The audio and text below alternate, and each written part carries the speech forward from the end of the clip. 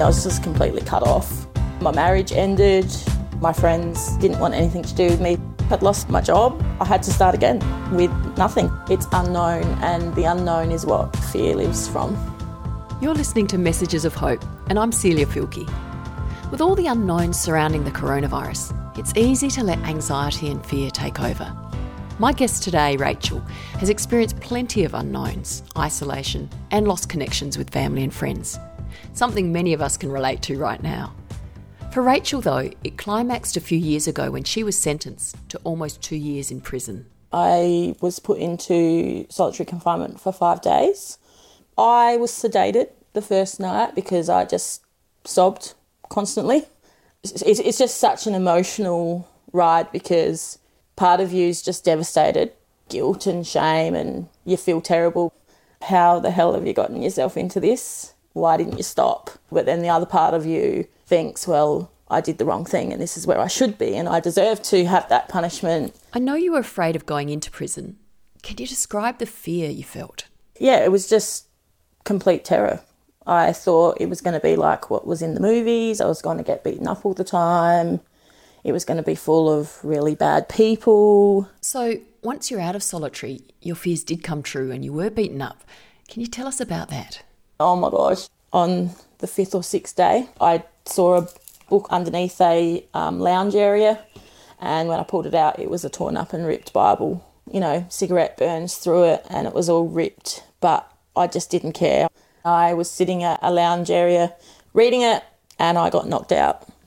When I kind of came to and realised what had happened, I was bleeding and the guards all come running down. I just said I fell over because I didn't want to be looking like I was going to dob anyone in. How did you manage your fears after that? I tried to keep away from everybody for as long as I could.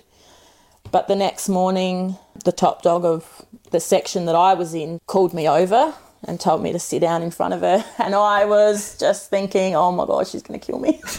I immediately went defensive and said, I'm so sorry, I didn't mean to offend anyone. I'll never read the Bible again. She told me to shut up and sit down and to read the Bible to her because she couldn't read. We started doing that every day, and eventually more and more people started coming, and then, we were praying for each other. That sounds so amazing to me.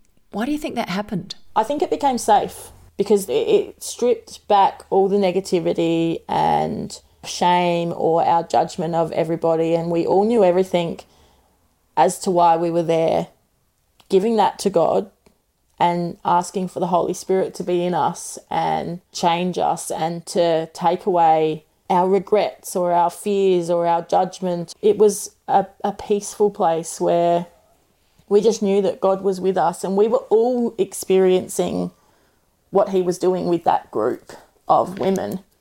It's interesting, the area that I was in, all the fighting stopped. Coming up, you'll hear how Rachel came to be in prison and how God prepared her for what was about to happen.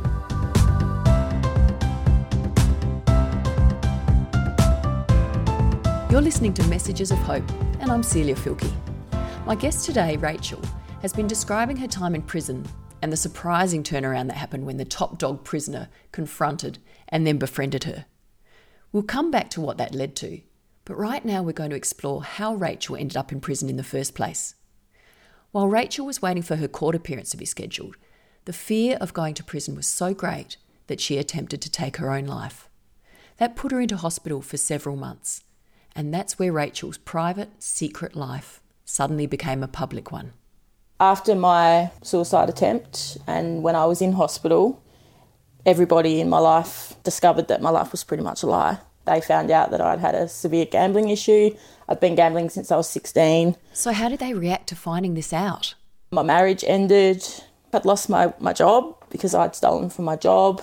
Everybody that, I thought were my friends just isolated themselves from me, didn't want anything to do with me. My family found it really hard to kind of wrap their head around the fact that I had stolen from people. I was just completely cut off. A lot of people would say, why didn't you just stop? You can't stop. And I think that's what an addiction is. Many people found that really, really hard because they didn't understand, well, why don't you just stop yourself from going? And there were so many times Every day I'd go, I'm never going here again, and an hour later I had money and I was there because I just couldn't help myself. It took months and months and months of working with professional people to overcome all of those urges. And then who am I? Because all I've done is sit in front of a poker machine all day, every day. Something else happened during your time in hospital, didn't it, that totally changed how you saw life? When I was in hospital, there was lots of things that kept pointing me in the direction that there was a God. There was a lady that would read her Bible all the time. I had one close friend that did support me, and she said to me, you need to give yourself to God.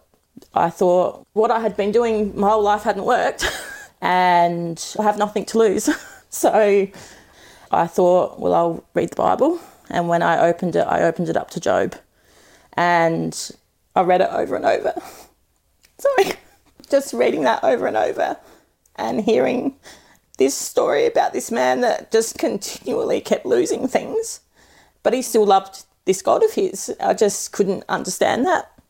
And as my journey went on, obviously, that story became more and more apparent to what was happening in my life.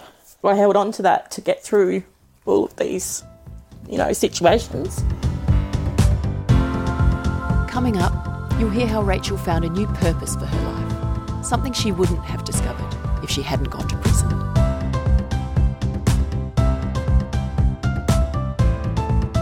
This is Messages of Hope, and we're talking to Rachel about where she found a new purpose for life in the face of isolation and fear. I was really interested in that when you were in jail. Where did you see hope? I saw hope in the changes that were happening to the other women. I saw hope in knowing that I wasn't going to be there forever. And whilst all this was happening, I was getting letters from my church, from people I didn't even know, just saying that they were praying for me and that they were there and I was thought of. And that was just so encouraging. I actually made a promise to the women in there that when I came out, I would make a difference. Tell me about that. What did you do? I had come out and was on home detention and was on parole, so I wasn't allowed to have any contact with any other prisoners. Oh, okay. And after probably 4 or 5 months, I just kept thinking about the reaction of the women that had seen me get letters, and I prayed on it and just felt like that was the direction that God was taking me. So if it was going to work, it was going to be other people doing this for me. So I met with a lady from my church and said my vision of what I thought God wanted. And we started off a small group and we wrote to the 33 people that had been in Bible studies when I had left the prison. We have over 300 names now, and we have 3 different churches involved of ladies that write. We write letters to predominantly women in prison, but we actually write to people that have come out on good behaviour or just want some support if they're on home detention. So what is it you think these letters are doing for the women? I think it's giving them hope that you're not a person in prison and that's all you're ever going to be, that there is someone that loves us, there's other people that care about you regardless of what situation you're in. Do any of the women write back? Seeing the letters that come from these women of, just different examples. One lady has written to say, I actually had court today and I didn't think I was going to get this sentence. And I've come back feeling, really down. And then I've read this card from someone that doesn't even know me about how much someone loves me and how this God loves me. And I just feel like, so at peace, even though I've just got this big sentence. It's just encouraging for all of us to get them. With the restrictions that we're all now facing with self-isolating, has that been confronting for you, considering your prison time and the solitary confinement while you were there? For me, it's bringing up a whole heap of trauma of this is how it felt when I was on home detention. The isolation in that period was probably worse than when I first went into prison. I couldn't leave my house for periods of time. I was always looking at my watch. There's a lot of anxiety. I wasn't allowed to go out unless it was to go see my home detention officer, half an hour to the shop. Much like probably think people are feeling right now. I prayed a lot and I couldn't hear God. And I don't know, I kind of felt, dumped. My God isn't here with me. And I actually really struggled with home detention because I had seen so much amazing things when I was in prison in God in Action, and all of a sudden I was confined to my four walls. I just tried to keep really busy to distract myself when that anxiety and loneliness came.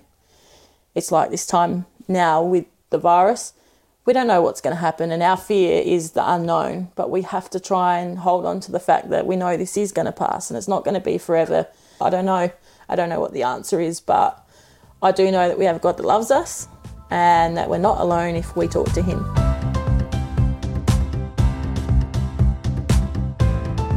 You've been listening to Messages of Hope. For free PDFs, videos and podcasts about facing uncertainty with hope, go to messagesofhope.org.au. That's messagesofhope.org.au. Or for a free booklet, call 1800 353 350. That's 1800 353 350. I'm Celia Filkey. I hope you can join us again next week for another Message of Hope.